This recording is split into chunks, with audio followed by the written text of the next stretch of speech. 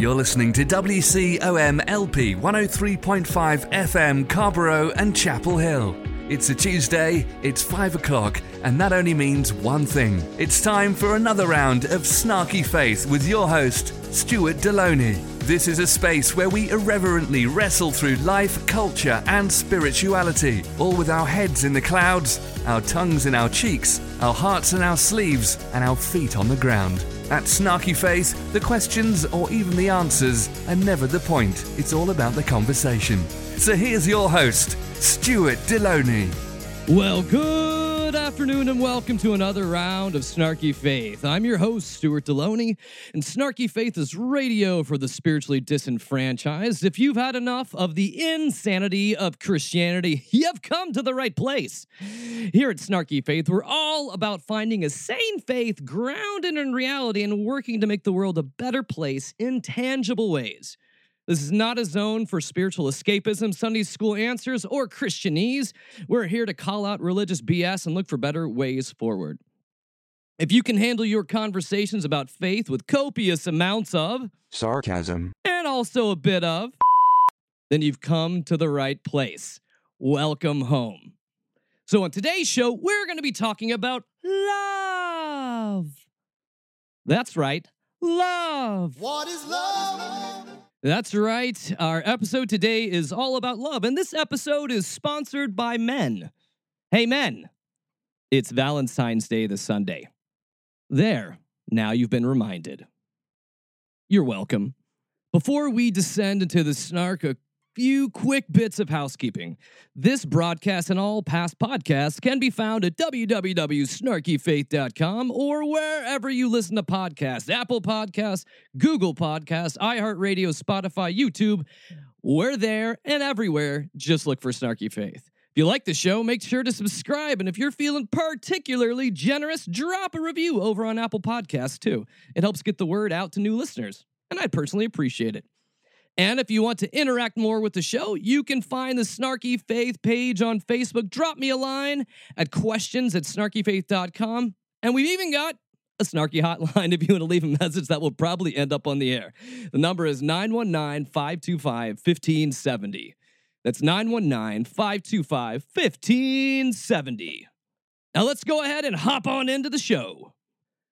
Woo! I don't know about you, but these past couple weeks have felt very full. Like there's a lot happening. I mean, just last week. Let me just run through a few things because we don't even have time to dive deeply into a lot of this stuff. Last week, Mike Lindell, aka My Pillow Guy, debuted his feature film about nothingness. Yeah, literally. He released a film trying to debunk everything behind the 2020 election. And the bits I watched about it, the bits I saw before it was pulled down off of everywhere, was essentially Mike just rambling incoherently without really facts, but telling you it's a fact. And essentially kind of, I think his whole motif was, I'll bring some people, parade a few people around here, but come on. I've got enough equity with you guys. I'm the My Pillow guy, for God's sakes. I've got enough equity and credibility with all of you that you should be able to watch me speaking from a desk for 2 hours, rambling. Oh, I love that guy. I love him. I actually really do. I think he's hilarious. I mean, for all the wrong reasons. Don't get me wrong here, but I mean, bless his heart. A crack addict who went right by starting a pillow company, who fell in love with the president, and now is going to be sued for billions of dollars because he can't stop lying for his president. Oh, if that's not love, I don't know what is. We just got love everywhere. And also, I think it was last week, we had the National Prayer Breakfast. And if you love a good documentary, you should realize that it's less about breakfast and prayer, and the National Prayer Breakfast and the organization behind it is pretty darn shady. If you've got some time and you love a good documentary, head on over to Netflix. Look up The Family. It's frightening. And it's all about the guys behind the National Prayer Breakfast. And when I say guys, I mean men. Because, you know, the patriarchy and stuff like that. It just goes hand in hand with American Christianity. Oh, already holding hands. This is the Valentine's related show. I know there's a lot of love not really to go around today, but we'll be talking about love. But before we get to love, we got to get to some of the craziest of Christianity that we have been through in this past week. One of which, we're going to start talking here about the Super Bowl. But I'm going to preface, I'm not even going to show this one. You can go over to the Snarky Faith Facebook page if you want to look at this. It's not even really worth looking at it. But literally, there's even conspiracy theories about the Weeknd's performance during the Super Bowl. Yes. It was apparently him worshiping Satan in front of everyone, and we were all a part of it by watching it. Oh, Satan! Satan waits around all year to put his entire ad budget into ads at the Super Bowl. He's like every other American corporation. Oh, Satan, you got us again. Yeah, Christians want to find the devil everywhere, and apparently, it's easy to find the devil when we're talking about people of color. Did I just say that? I did. Oh, and we're not even into the Christian craze yet. I haven't even run the intro music, because since I've already gone there, let's go there. If loving the Lord is wrong, I don't want to be right. Lord have mercy. The Lord is my shepherd. He know what I want. Oh, the Christian crazy, the choicest cuts of the Christian nuts. That kind of rhymed, and I'm going to go with it. But we talked last week about how Christians are now starting to use scripture, I'm not going to say to subtly be racist. They're just being frigging racist. We talked about it last week a little bit with this whole motif of speaking of Kamala Harris as Jezebel. And this week, Scott Lively, Pastor Scott Lively has some deep thoughts on this whole idea about Kamala Harris. Oh, wait, and Barack Obama. He's going to have names. He's going to call them. And let's see, the two people he's picking to call out are both people of color here. Scott's a white guy. American Christianity is, by and large, become very racist. So, could this be racism? Yeah, it pretty much is. What's interesting, and I haven't really done any deep analysis of this, but having Kamala Harris. So you haven't done much research, but you're still going to speak from a platform about this. So yeah, good on you. And hey, Scott, next time, if you're going to try to disparage a woman, at least get her damn name right. It's Kamala Harris. Oh, but continue. Please continue to give us your uninformed opinion that you haven't even really thought about that much. Oh, it's going to be fun. Sort of being the heir apparent to the failing Joe Biden. All of the biblical references to the whore of Babylon, right? And you know, the Jezebel that's plays such a huge role in the last days prophecy, all sort of rise to the surface, you know, that considering her background, how she got to where she is, not hiding it, just the implications of that. The Antichrist is whoever the demon Satan is in possession of at any given time. And I think that more than anyone, Obama actually fits the Antichrist model today. I'm not saying that he is for sure, but he, more than anyone else that I've ever seen, does fit the model. Oh, so Kamala gets a double portion. She's the whore of Babylon and a Jezebel spirit. Oh, no. Oh, what? This is gross and just absolutely positive. This is racism in its finest going on here, especially within the Christian church, because we're able to frame it as something. We have a model in Revelation. She fits the model. Obama fits the model too. It's kind of like an Mad Libs for Christianity. We need a, black person I don't like, Jezebel spirit. Black man I don't like, Antichrist. That's how it works. That's the biblical model. I'm really, really glad that Scott Lively doesn't even have a good grip on how to read scripture. But that's not the point.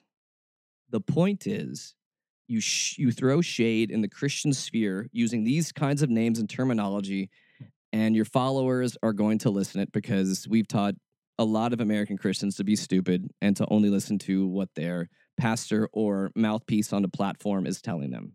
That's the simplicity of all of this. This is just plain stupid. But what more do I expect out of a guy who's the president of Abiding Truth Ministries, an anti-gay hate group? Man, how is a faith that's supposed to be all about love become all about anti this and anti that and what I don't like and what I hate? That's just sad and disgusting. But you know what's also sad and disgusting? Continuing to be a prophet that continues to stand behind what they said about the election. And what's even more pathetic, and we'll get to pathetic in its greatest here, is Johnny Enlow. Pastor Johnny Enlow here. Johnny was the great mind behind the national championship. The way the score was displayed on the screen at one time with a 4 and a 5 together. And it was like, oh, God is telling us Trump is the president because of a score of a game. Yeah, Johnny's got more. He's got more nothing to spend here in the name of the Lord. Because apparently I think that's how he makes his money. So Johnny, tell us about the Super Bowl and what God was communicating to us through the Super Bowl. Even though, how can God do that? Because the weekend was worshiping the devil. So what happens here? I don't know, Johnny, but at least God was there because God was with Tom friggin' Brady. Oh, God loves winners. Here was the key moment. If you want to do a snapshot that really gives the big picture revelation, is what happened with just under 2 minutes left in the game. And a player named Devin White, number 45 for the Tampa Bay Bucks, number 45, intercepts in the end zone a pass from the Kansas City Chiefs quarterback. And with that, what takes place immediately, celebration begins. Celebration begins on the sidelines. The coach, at that point, they know. Even before the game was technically over. And you already knew, everybody knew, all the observers already knew even before that point that Tampa Bay had won the game because they had a huge lead. It was 31-9. But at that point, it took out even the possibility of any, that was just it. There's no miracle comeback at that point once number 45. And so I'm going to make right up front a connection with number 45 intercepting, we'll call it intercepting the enemy in the end zone. And that's when the celebration takes place. And I'm going to connect that with... Oh, please connect this for us, Johnny. I have no idea where you're going with this. I have no idea what the end could be. Please, Johnny, tell us, Johnny. Our president, number 45. There it is. Donald Trump, the Cyrus 45, Isaiah 45 anointing. And so that's where it ends. That's the moment of celebration. Number 45 intercepts the ball in the end zone. Celebration begins. That's when they knew, even if the clock is still going, that's when they knew that it was over. Even though you knew it was over already because of the score, 31-9. Now, I did the math on that. 31 is 77.5% of the total of 40 points. Get out your calculators, boys and girls. This is the math portion of the prophecy. So he had already, Tom Brady had led them. They had 77.5% of the points, but yet they couldn't celebrate until number 45 intercepted in the end zone. Do I have to explain that one to you, how that has to happen? And that very likely could be anywhere from the exact number of votes that once the proof is presented before the American people, that concealed thing that's not concealed by God, but by the enemy trying to steal, kill, and destroy. We will find that out. So truly, this game is just, as you see jam-packed with revelation on the reality of where we are, where we've been, where we're going. Where are we going? What's happens this week? Impeachment. So that kind of seems a little counterintuitive towards the celebrating the end of the game. This is madness. And what I actually see happening here is this is just really sad and pathetic, where we're able to see people grasping at straws, looking for things that aren't even there.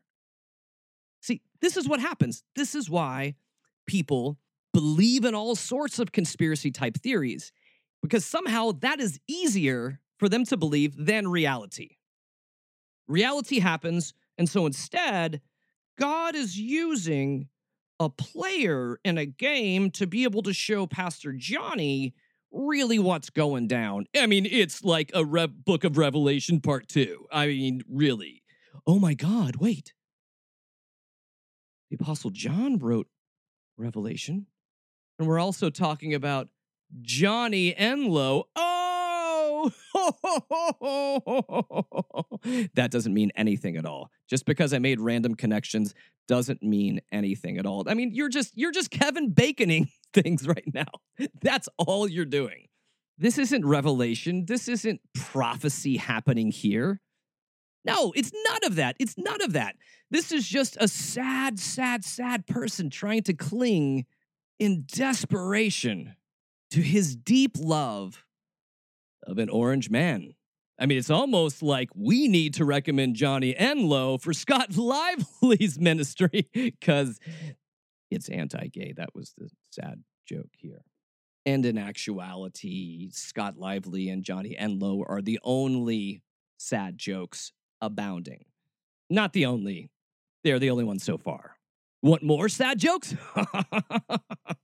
You came to the right place. It's almost like it's crazy Halloween and Daddy's got a lot of candy for you, kiddies. There's more Christian crazy. Now, when we refer to crazy in the Christian crazy, this name would be synonymous with crazy, but not necessarily the Christian crazy.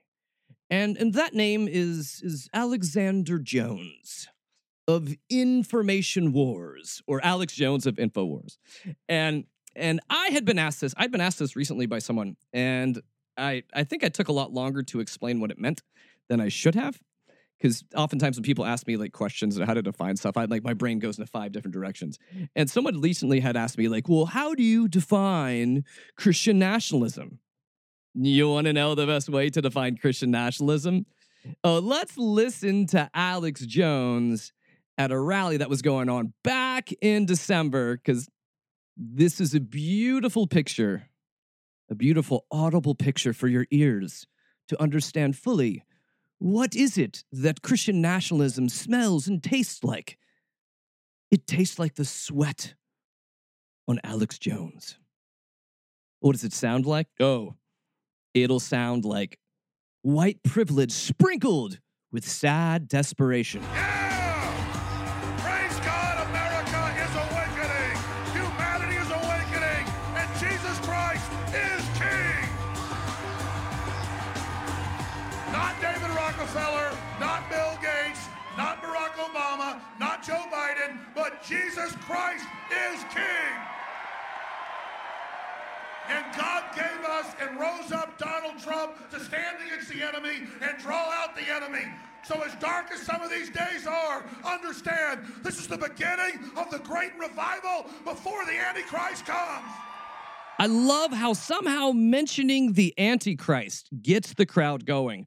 This is going to be the period before the end of everything and the Antichrist. Woo! Yeah! What is that even? What is that? That's total. Okay, so that is Christian nationalism. Jesus is going to come and kick ass, take names, and we have the proper answers, and you guys are the devil, and you're bad, and we're good because God's with us. Good, bad, good, bad, good, bad. Okay, so we got that. We got that, right? But hey, many of you out there may be saying, but this sounds kind of like violent rhetoric. This sounds like rhetoric that could lead towards a riot or an insurrection. Who knows? It sounds like he's inciting crazy people. But Remember, dear listener, these are Christians. They also cheered for the name of Jesus, and they booed against the name of Obama. So we know they're good Christians, because Christians do not protest. No, we don't protest. We don't go on sieges of government buildings. That's not what Christians do. It's not. Come on. Back me up there, Jim Bakker. But what will be the effect of what has happened in the Capitol building? What's the long-term effect? That I still don't understand all of that, because Christians don't burn buildings down. Christians don't riot. They just don't. Mm-hmm. Right. I'm talking about born-again Christian, biblical Christians. I mean, you heard it there, that like born-again biblical Christians don't do that kind of stuff. And like Jim's like, I don't know. I don't know what's happening. Those can't be Christians. Christians don't do that stuff. Because when you're born again, you are changed from the inside and you are no longer able to make bad decisions, vote wrong, sin, storm the government. Because we all know that good Christians wouldn't like endorse things like hate and slavery in the past. Christians wouldn't get involved in things like, I don't know, crusades. Jim's right here. That wouldn't happen. But in case you wanted a second opinion, I want to talk to Jim Bakker from 2017. Let's talk to 2017 Jim Bakker, because that Jim Bakker has a bit of a different opinion. Let's see if the two Jims can meet in the middle. Hypocrisy doesn't work that way, folks. That's what we're doing here. They're not going to meet in the middle. That's not how it works. Okay, Jim? Kim Clement, before he died, he prophesied, they will be screaming impeachment, impeachment, but it will not happen. That's true. Wow. Kim Clement prophesied. Well, I'll tell you what, I will predict, if it happens, there will be a civil war in the United States of America.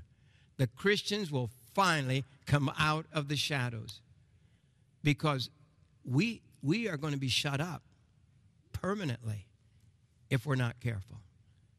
And God says faith without works is dead. That's right. We have to do things. God has been dealing with me, and I don't know about you. Yes. It's time for preachers like you, you're doing it, to stand up and shout out. Yeah. That's the Jim we know and love. Woohoo! We got him. He's back here, right? Civil War Jim. What? So the prophecy that you were talking about 3 years ago that said there won't be impeachment, but there was two. Maybe that's what it was. God was prophesying like, there's not going to be just one impeachment. And they were like, there's going to be no impeachment. But God was just like, you think there's only one? But I've got two. In Scripture, we call that a double portion or a double blessing. Oh, God does love the Orange Messiah doubly. Not one impeachment for you, but two, sir. Enjoy it. You've earned it.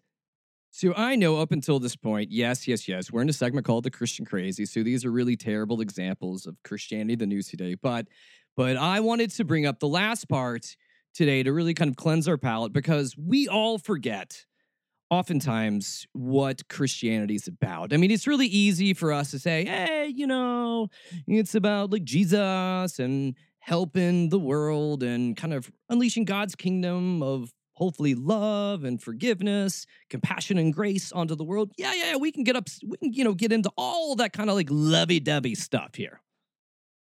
But not Andrew Womack. No. Andrew sees his faith as incredibly practical. Like, incredibly practical. And if you want to hear how faith absolutely doesn't work, let's hear what Andrew Womack has to say about this, because it is... I'll let you be the judge. I'll let you be the judge of this. Real quickly, we need to take questions, but real quickly, when my wife and I first got married, we were poor and we lived in a house that wasn't insulated. And so we had a gas heater on the inside to keep the place warm, but because there was no insulation, the walls sweat.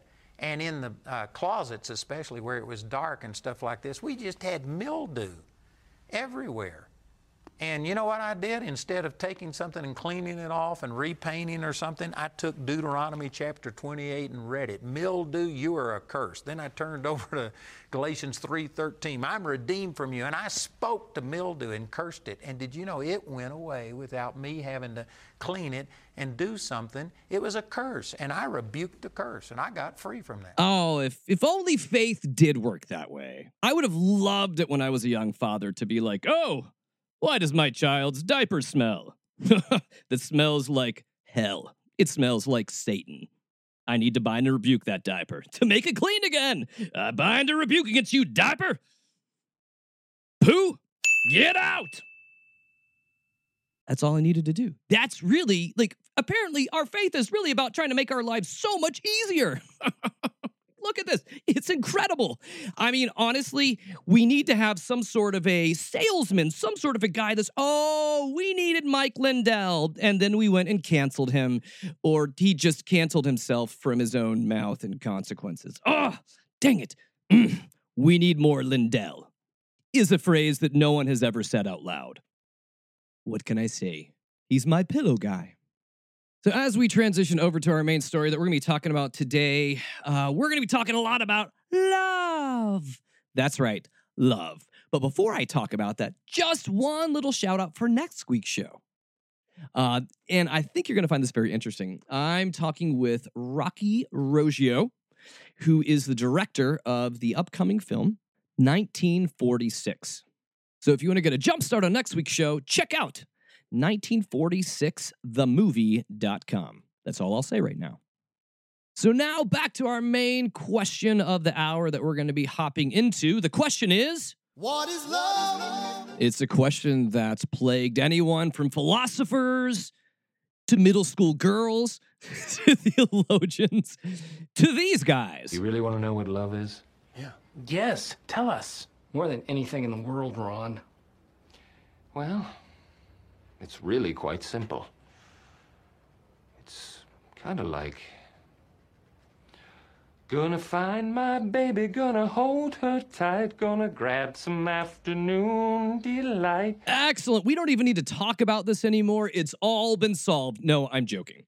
Now, I bring this topic up not because, well, fine. Okay, I'll tell you why I'm bringing this topic up. Here's what happened. Okay, so I have a group of guys that we hang out every 2 weeks virtually online and talk about a book that we are going through. So we are theologically inclined human beings that like to have discussions. And I, at the moment, am the scheduler and I run the group. And I kind of got made fun of and I was a little hurt about it. I'm not really hurt about it at all. But I'll just let you in on connecting all of this. And I noticed that I had scheduled our group to meet on Super Bowl Sunday. And so I sent out, and we meet on Sunday evenings. And so I sent out a message to all my guys. And I'm like, oh, sorry, yeah, it's Super Bowl Sunday. We need to move this to next week. And that'd be cool. Can we move it to next week? And they all got after me going, Stuart, Super Bowl Sunday is on February the 7th. What is the following week? February the 14th. Valentine's Day. Now, yes, you could often say, which is why they're ridiculing me, I must be the worst husband in the world because I don't pay attention to when is Valentine's Day? And that would actually be fairly true. And as one of them told me in a private message in the way that we speak to one another, that you're abandoning the Lord for football? You're abandoning your wife too? So that's the kind of friends I have. I'll go ahead and admit this. With my wife and I, we really don't pay attention to Valentine's Day. And now, before I get the hate mail in here, I'll just go ahead and explain how we work. Every day is Valentine's Day. If you're married to me, boom, that's how it happens. That's how you live life, sucker. No. But my wife and I, we don't need a greeting card holiday to be able to display our love once a year. So we literally try to date and continue to date all year round. So our love stays, in the words of Ron Burgundy, an afternoon delight. But I don't actually talk about love today because of Valentine's Day. It happens to work its way out. But I talk about love today because I feel like it's one of the words within Christianity that we use a lot. That it is used over and over. It's part of Christian language. But I honestly think in many ways we've forgotten what it means. What are we talking about? I mean, seriously, this was, oh my gosh, it was at the beginning of February. And there was a news report it was a private Christian school in Oklahoma, expelled a second grader and cut ties with her family. Why did they expel this second grader? Because she told her friend that she had a crush on her. That was it. That was it. The parents were told, come pick up your kid. Your kid's out of our Christian school. Because a second grader said they had a crush on another second grader of the same gender.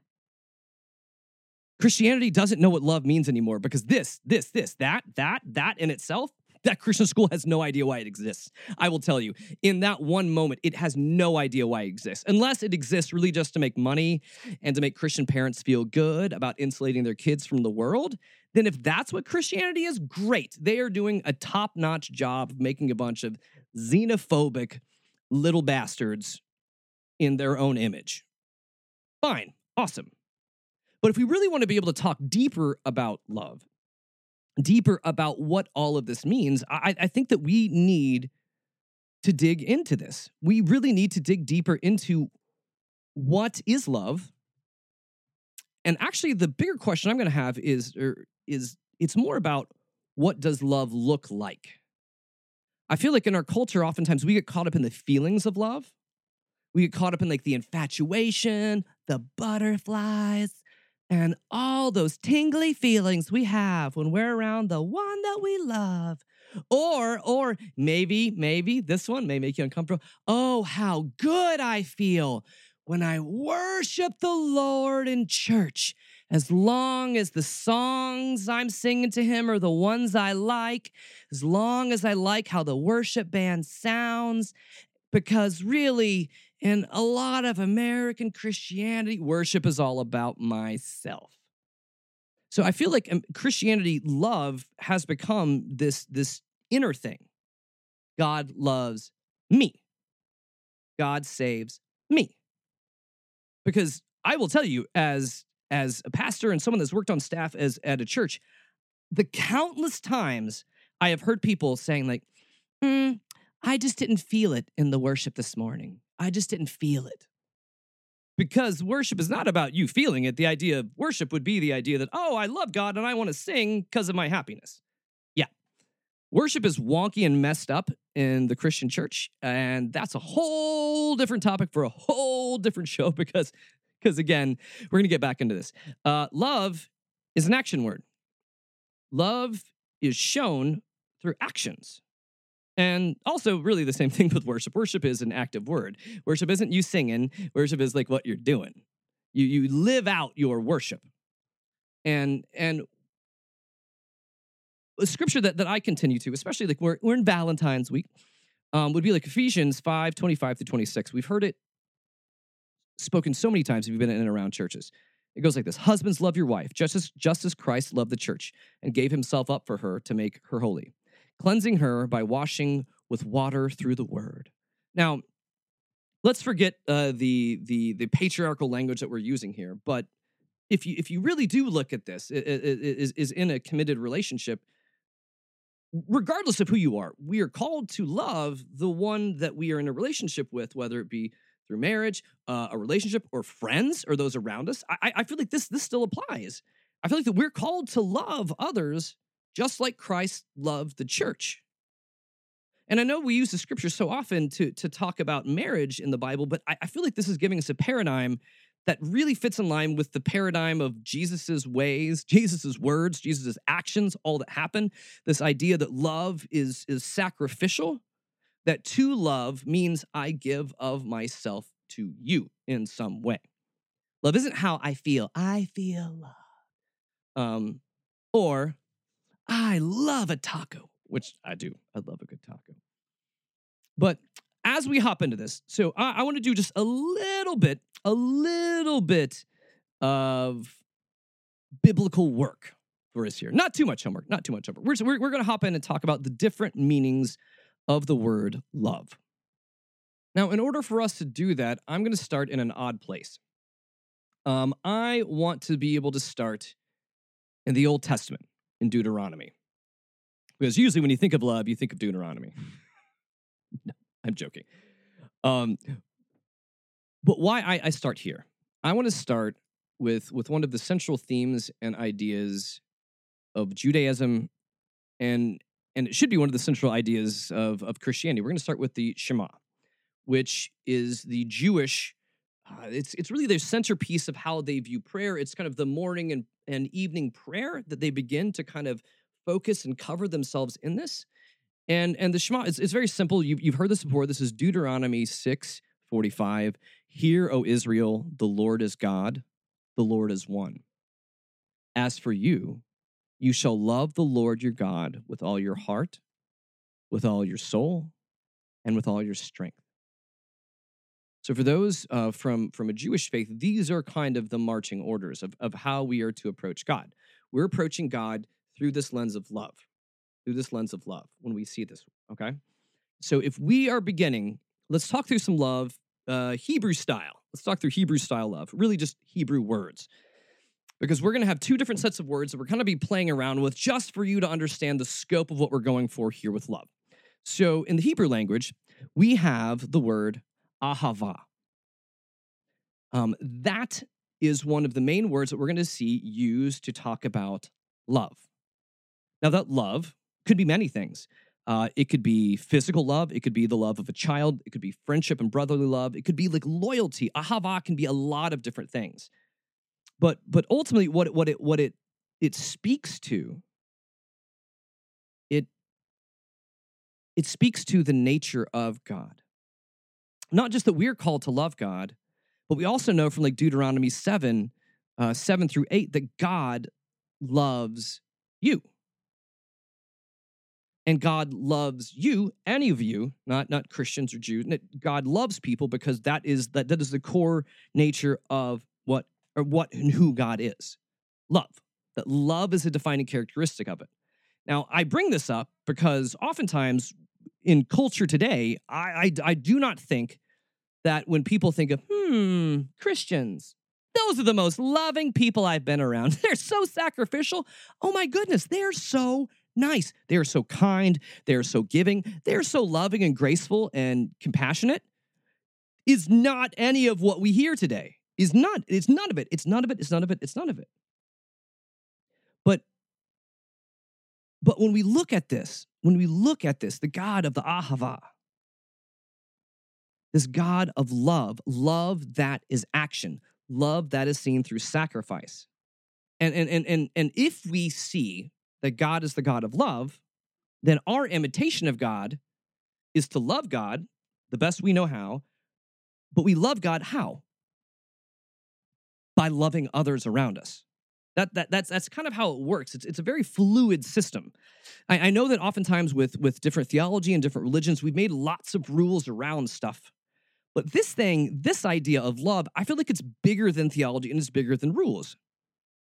Because love is something that is, it's not just a thing, it's not just an action, it's also kind of a posture of openness in how we are willing to embark upon having relationships with those around us. Now, ahava can be something that's a bit deeper. It can kind of be the type of love, but it can also be something that it shows us what it means to be loyal, what it means to be a person that is there for you. Not loyal in the way that we're seeing like Republicans and Democrats today being loyal. No, loyal like I am here for you, the person. I am here for you because I believe in you and I think I hope the best for you. I am here because I care for you, because I love for you. So in the Old Testament, we're going to have like kind of two different terms thrown around, like ahava, and then there is going to be another one. It's going to be hesed. Sorry, that's not right. Chesed. There we go. And that type of love is soaked in grace, benevolence, compassion. So either way, we're getting this very encompassing view of love in the Old Testament. Whether it be ahava or whether it be chesed, these are both a posture of love, of grace, of commitment, of care, of compassion, of empathy, all of those. And the writers across the board in the Old Testament continue to go back to stuff. And there's many different writers over many different periods of time. We come back to this idea. And I know many of them, I feel like, oftentimes get it wrong. Will be God is rageful, God is angry, God is this. But I feel like the consensus that we come back to in the Old Testament is that God is love. And I think that is a hard concept for us to wrap our heads around. Because if God is love, that means he loves our enemies. I know God calls us to love our enemies, but we have to think about this. So God loves our enemies. God loves the people that we think are deplorable. That God loves all the people in the Christian crazy just as much as he loves me. Yeah, and that probably works out because I'm fairly deplorable from time to time. Then we dance over and move towards the New Testament, where we're going to get more into Greek terminology here, where we talk about the different forms of love based upon the Greek language. So we have eros, which is what we would say romantic love. There we see as we've moved in history now, the Greeks are defining it and categorizing it differently, whereas I feel like the Hebrew left it a lot wider open. Then we have, so eros, romantic love. Storge is familial love, a love between family members. Not like a Donald and Ivanka type of love. That's like creepy, but like the love of a child, the love of a parent, that kind of a love, a familial type of love.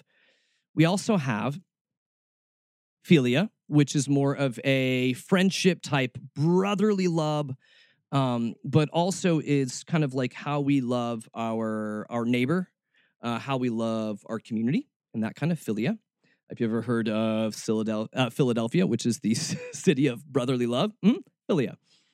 And then lastly, we center down on this idea of agape.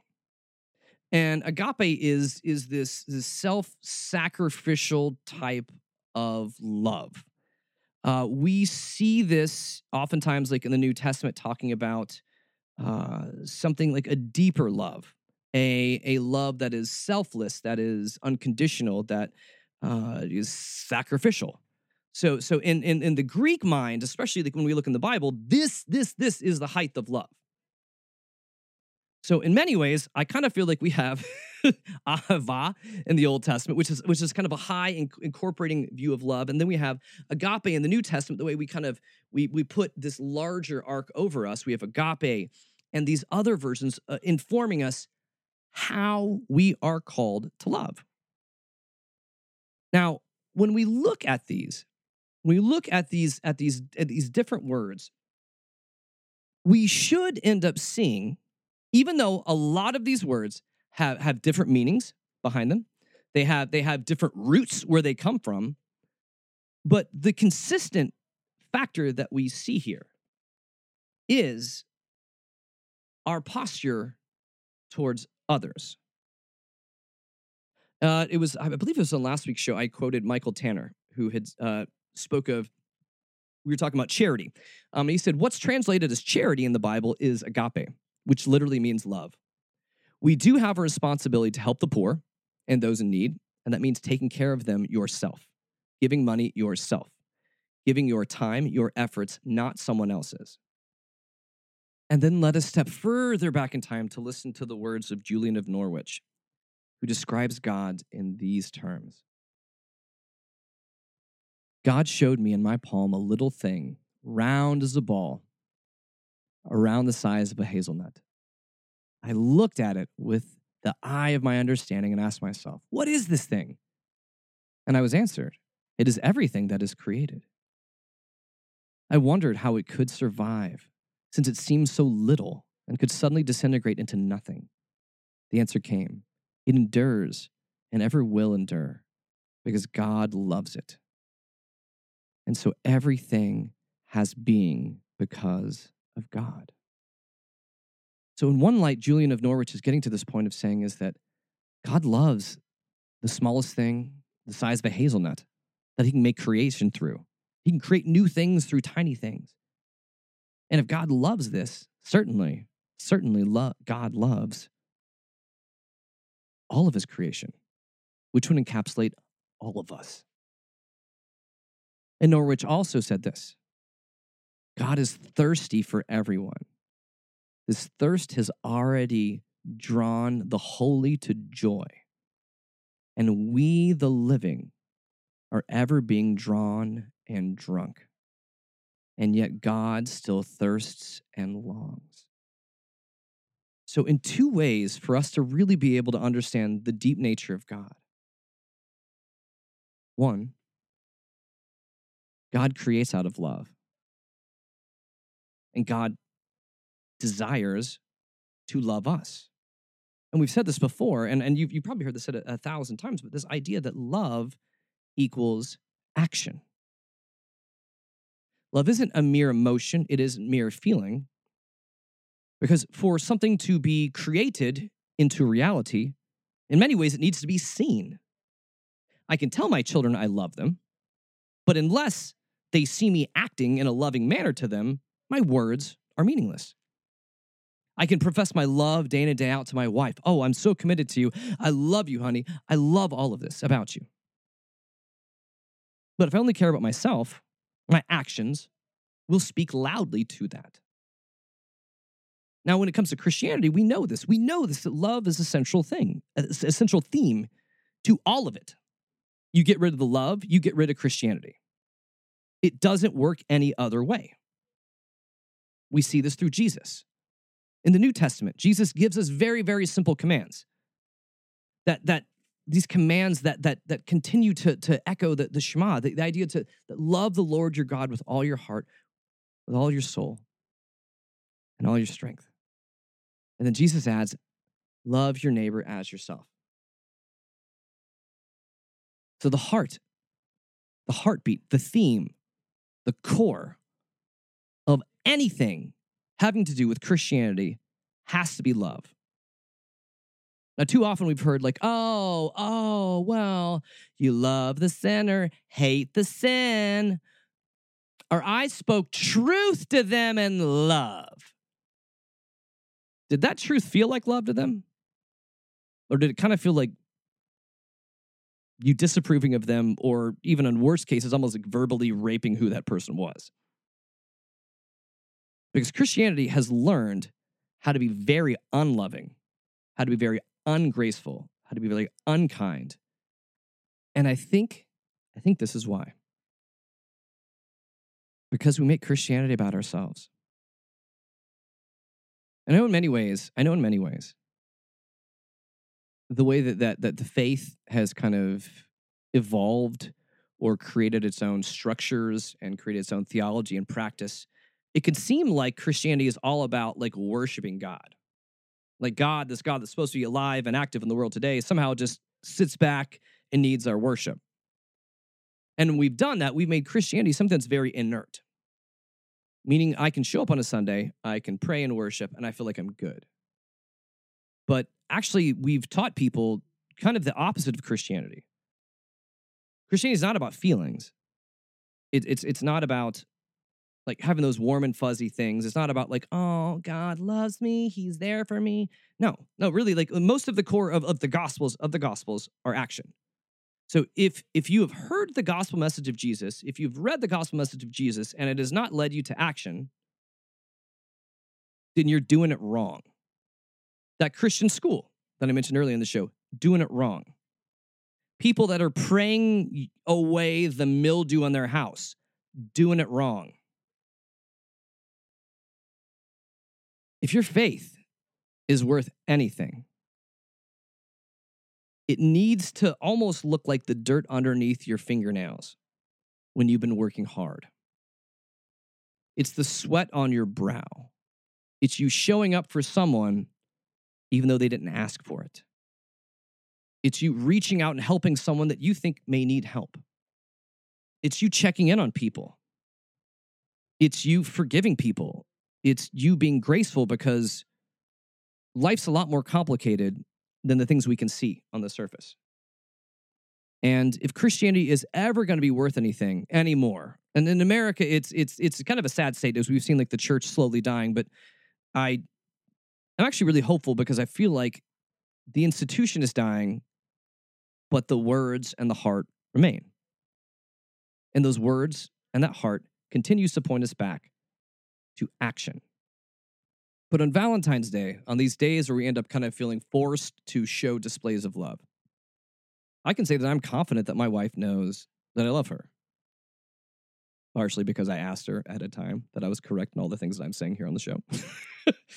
But she knows I love her because of the affection I show her. But she also knows I love her because I show up. Because I'm there for the dirtiness of life, for the muck and the cleaning up stuff of life, the kids barfing stuff of life, the dogs pooping on the carpet stuff of life, the something breaks in the middle of night stuff of life, where I'm there to help. But there's also those times where someone can't sleep and we wake up to talk to them, where they need time and we give them time.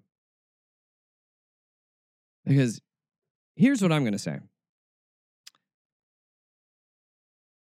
If people can't learn to love others around them on the most basic level, we can't love our neighbors.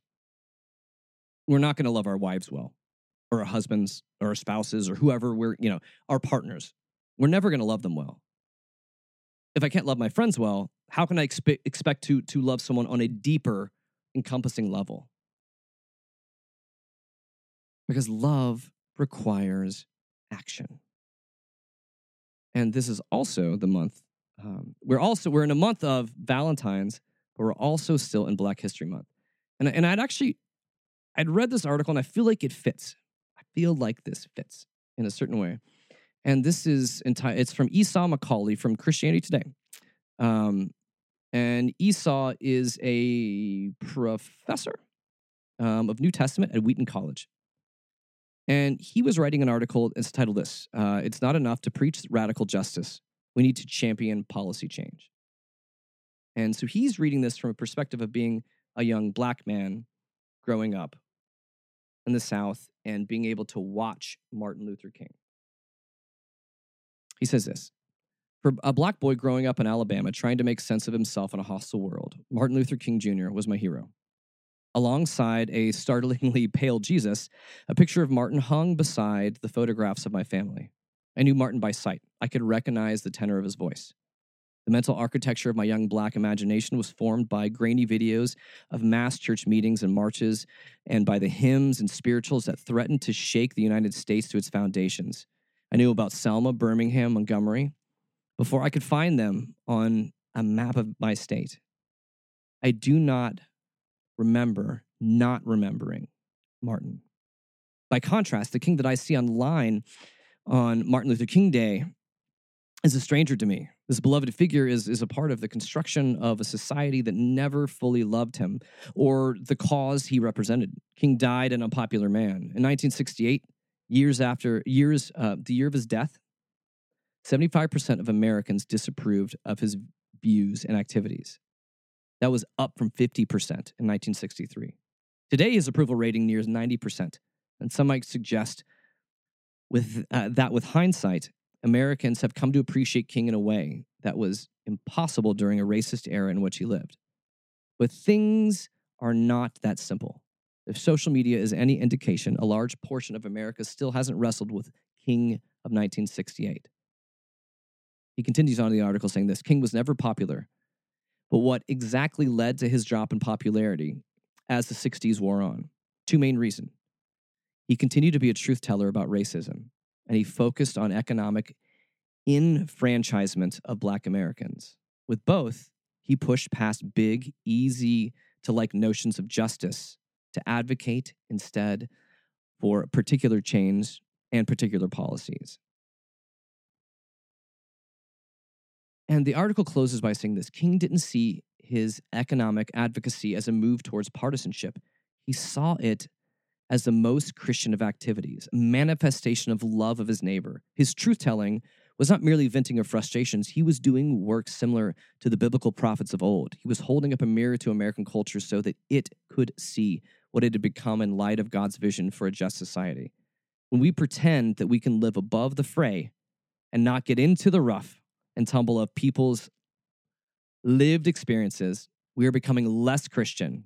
We are squandering our chance to be the witnesses to what is possible.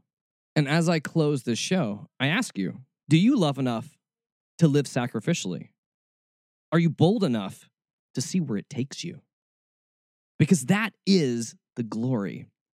That is the glory of what God is painting here through Jesus. Is that we don't know where it's going to take us, but it's going to take us into places that we can't imagine. Because we are called to love. We are called to give. And we are called to be change agents in the world around us. Thank you so much for listening this hour. I send you out with the holiest amount of grace and snark and peace. Go love well, go live well, and I hope that you will be well. I'm out of here. Peace.